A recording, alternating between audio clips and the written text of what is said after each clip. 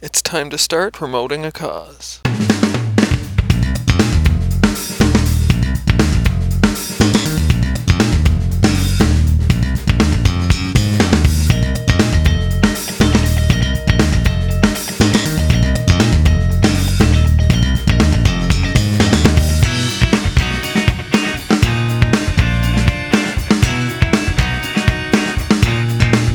Bide Awhile Animal Shelter is celebrating 50 years this year, and for more than half of those years, Daryl Gould has been a member of the team.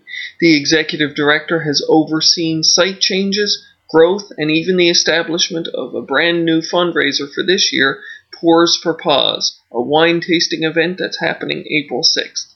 All this and more was covered in my conversation with Daryl Gould, and I bring that to you now on Promoting a Cause. Bide Awhile is celebrating 50 years of existence. Give me a little bit of history about how you got here. Well, you're right. We are celebrating 50 years. Bide Awhile first started out a group of people seeing a need to help stray cats that weren't being taken care of. And so Bide Awhile was formed back in 1969, and a group of people came up with a name, and a shelter was started. Now, when it first started, it was all volunteers, and we were using a space a local veterinarian was providing for us at the time to keep animals. And within a couple of years, we had raised enough money and took a mortgage out and bought a building on Eaton Avenue in Dartmouth, and that's where we spent a good 30 years, 35 years, I guess. And then we ran a capital campaign and do it very quickly. Today we have a brand new building in Dartmouth in Woodside Industrial Park. So the origin of the shelter started as a cat shelter, but you do more than that now, right? Oh, yes. It's a matter of it's kind of like the growing pains. We always took a few dogs, but at that time it was to be able to provide shelter for animals and food, and that was about the best that we could do back then. But as Bide Awhile's name grew and as people got more involved with Bide Awhile, we were able to provide medical care for our animals. We provide to spay and neuter our animals, and today we do as much as we possibly can for them. We spay our animals, neuter. They get all the medical attention that they need within our means. All our animals are microchipped. We run a low-cost spay-neuter program for people who apply and meet the limits of that. We run an educational program. We do pet visitations to seniors. So we've grown a lot in the last 50 years. What is the current capacity for animals at the shelter, and how long do they potentially live there? Well, it's interesting because it depends on the time of the year. When we're maxed out, we're running just over 100 animals at a time, and that would be cats. And on top of that, we could possibly up to 6 dogs at a time, depending on the time of year, because when the animal comes into a shelter, they'll go through quarantine and they'll be looked at to see what their needs are. If an animal has to have dental work, it will get it, plus your spay, neuter vaccines and dewormings. When the animal's in the shelter, there's not a time limit on the animal. As long as the animal is adoptable, then it's in the shelter till it gets a home. There is an animal for everybody, and there's somebody for every animal. So we may be working with an animal that is 10 years old and a senior. It's not for everybody, but we'll find that animal a home. It'd be right for somebody. What would make an animal not adoptable? An animal would not be adoptable for 2 reasons. It would be medical, beyond our control. And the animal is very sick, and that happens. That would be the number one.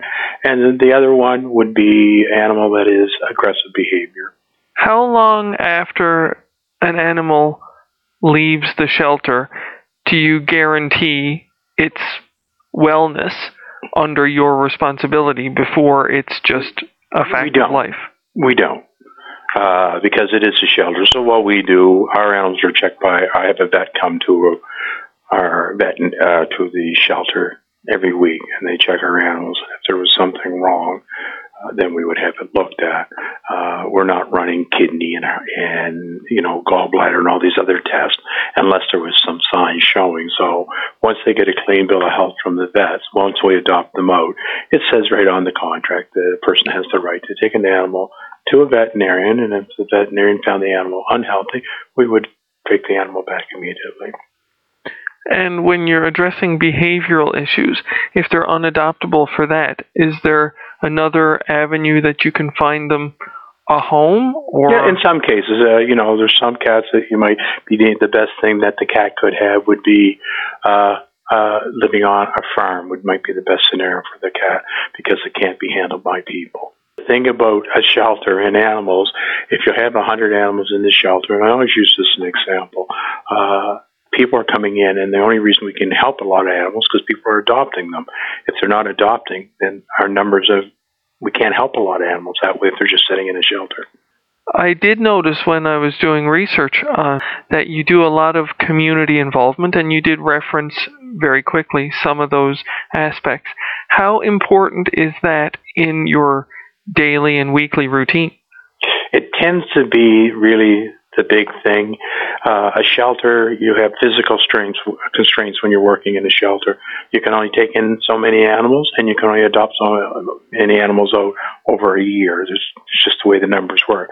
So you have to reach out to the community, and you have to have all these different programs, from the spays and neuters to the visitation to education, because it's these things, by changing people's mind on how they look at animals and how they keep animals, that will reduce the number of animals that need shelters. Senior animals, they may still have a reasonable amount of time left. How do you help the public overcome some of the challenges that they may face with a senior animal? I think the thing is, I don't think of so much as overcoming, is to be totally upfront and make them understand that they're going to have an added cost, and that the length of time that they're going to have the pet is not going to be as long as if they got one, we'll say, that was very young. I think the most important thing when anybody's adopting an animal, and especially a senior animal, is to realize that there will be costs because it's a senior animal. And when they accept that, then they're ready to adopt. Some people come in, they'll say, no, it's a senior animal, I'm afraid of the cost. I understand that. But better to be talking about it up front than to get a senior animal home and there's medical problems that come up and they have to give it up because they can't afford it. For the adoption fee, it went up in February to $180. Right. What does that fee cover, and what does it allow your organization to do? Well, the fee doesn't cover our costs. That would be the best way to look at that. So when if you're getting an animal from us, and your adoption fee, the animal would have been blood tested for feline leukemia. You had 2 sets of vaccines. It would have had 3 dewormings. It would have been treated with Advantage Multi. It would have been spayed or neutered. It also would have been microchipped. So if you went to a vet and had to do that, you'd be way over $500. So what we do is this helps us towards the medical costs of our animals. It doesn't cover it, but it's important that when our animals are going out, we've done the best we can for them, and that they're not going to go out and have more animals, and that's why we do it that way. What about indoor versus outdoor? There's arguments on either side for... Well, and I tend to stay on. I think they should be inside, and if they're outside, you have to take the responsibility for them being outside. So it's pretty simple. The animal that's outside roaming free, if it's on your property, you can keep it on your property. But if it's on somebody else's property, now it's your animal on somebody else's property. The hardest thing about cats being outside, and this is where it gets confusing, if you had a dog and your dog got off your property and he was roaming by himself, people are going to think the dog is lost. And people get involved. Oh, look at the dog. Nobody's with him. He's lost. He needs help. So people get involved, and they try to help the dog, and they may call animal control to come get the dog so it can get home. They can do a lot of different things, but they will get involved. They'll get a hold of the dog so it doesn't get hit by a car or something like that, and try to get back to its owner because they assume it's lost. When you see a cat outside on your property, your first thought is not that it's lost. You think, oh, maybe a neighbor got a new cat or somebody's let their cat out, and it's just. But the sad thing about maybe it is lost.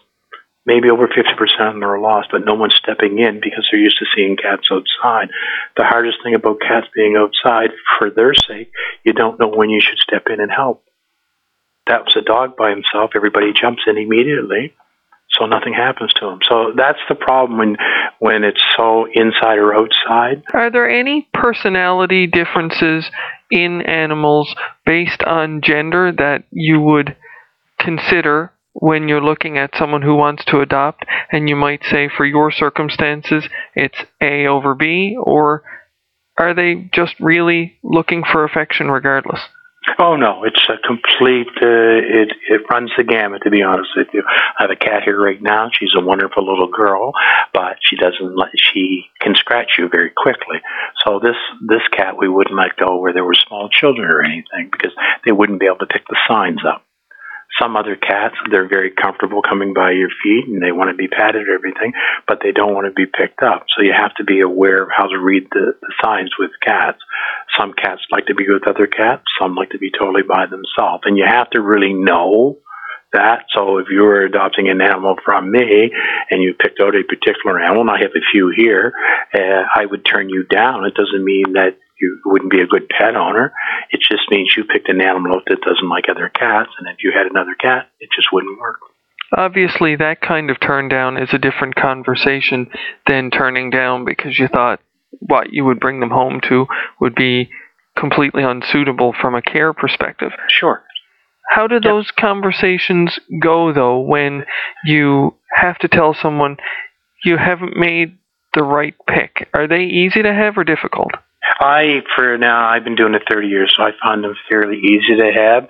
And the reason I find them easy to have is because it's just being honest. It's not an argument. It's not a confrontation with anybody.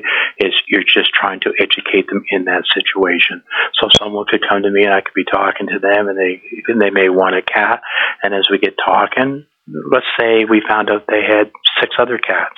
Well, then the conversation is the affordability, the cost, and everything else. So it's just making people look at their situation to make sure that they know what they're getting into. So they're not hard conversations. Usually when you're talking to them, people want to know.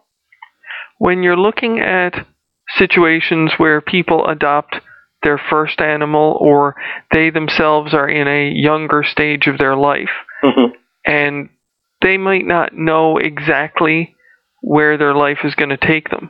Do you have to coach about animal selection based on what your plans are to be family-oriented or travelers or whatever the case their future might hold? You do. Now, what you'll hear a lot of time, and I do it a little different than some places and some people. I mean, the saying is, you'll hear the saying is, a pet is for life, or, a cat is for life, and if you get a pet is for life. That's true, but it can be somewhat naive too. Simply, if I'm adopting you an animal, and you're a young person, be 25, 22, it doesn't matter, and a cat can live around 17 to 18 years, it's really hard for you to look at me and say, yes, I'm going to keep this cat for the next 18 years. You can say it, and you can kind of mean it, but there's no way of knowing that you're actually going to do it. So what we explain to people, when I'm talking to people, I'm saying, you're taking on this animal, and you have become its guardian, and you're to love it and take care of the animal and everything. But in such time comes up that you may not be able to take care of this animal, you are still the guardian, and you've taken on now the responsibility to ensure that it gets another loving home. People have to be responsible for their animals, and for someone to say, okay, yes, I want this cat, and I can guarantee you that I'm going to take care of it for the next 17 years, and I'll keep it in my house.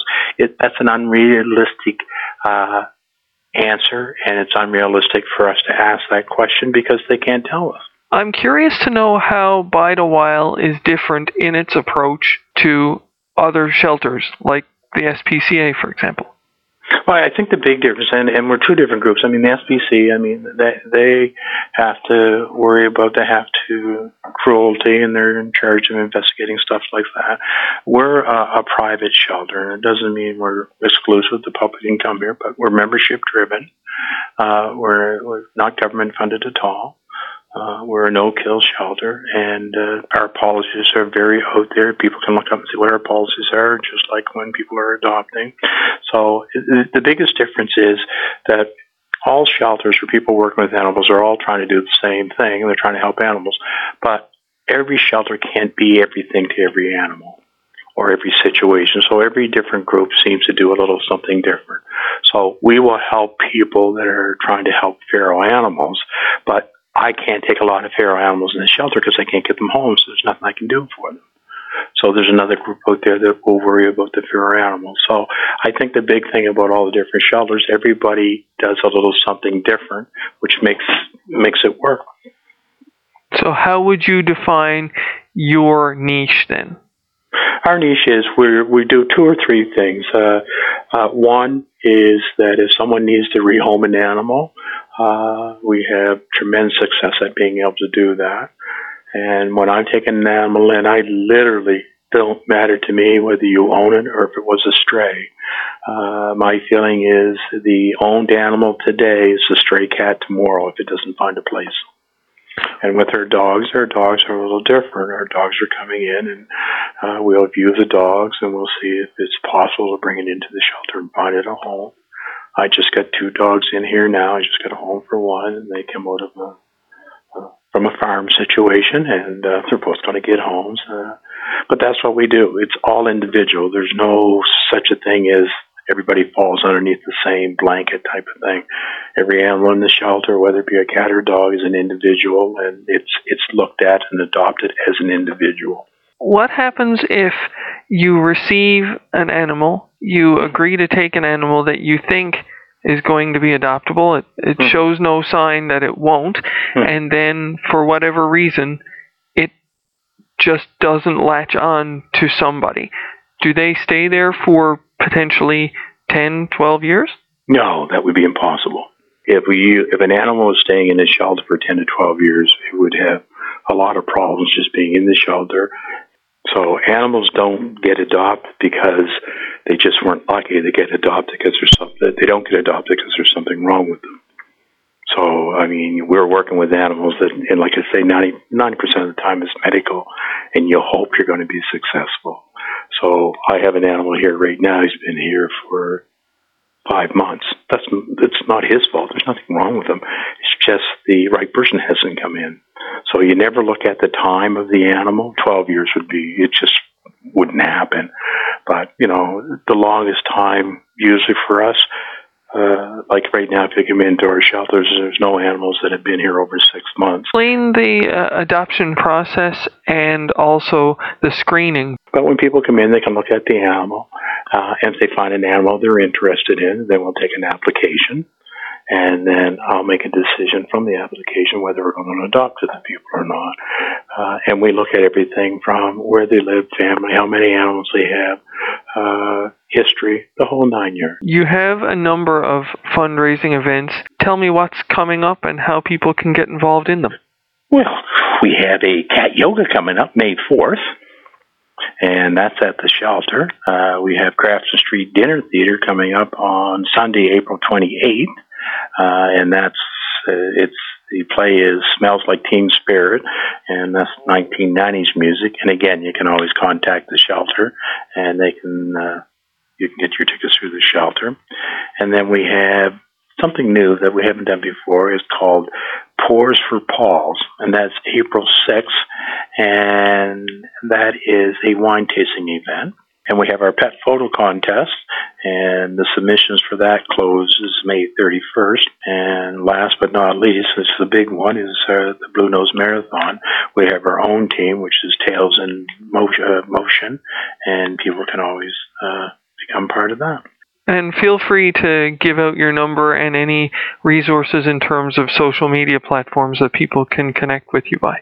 Okay, people, our phone number is 902-469-9578, and that will get you directly through to the shelter. We're on Facebook. Our email is bideawhile@bideawhile.org. What's the kind of scope of volunteerism? So We have volunteers that will do our pet visitation. We have volunteers who will come in and socialize with the animals. Everything other than the actual operation of the shelter, there's a volunteer involved in. If somebody wants to volunteer in our finance committee, then that's gonna have to be their profession, and they're going to have the time because we're dealing with budgets, the whole 9 years when it comes to that. So that requires a skill level right there. Somebody else might say, well, I just want to socialize with animals. That doesn't require an expert in accounting. So if the person can fit into the shelter, they would get a couple hours a week to do that. I'm intrigued by cat yoga. Please explain. Cat yoga is just we do yoga classes, and the cats are in the room while people are doing yoga. And when they first started it, I didn't think it would be filled, but every class has been completely filled, and people love it. What's the reason for such a low number of dogs in comparison to cats?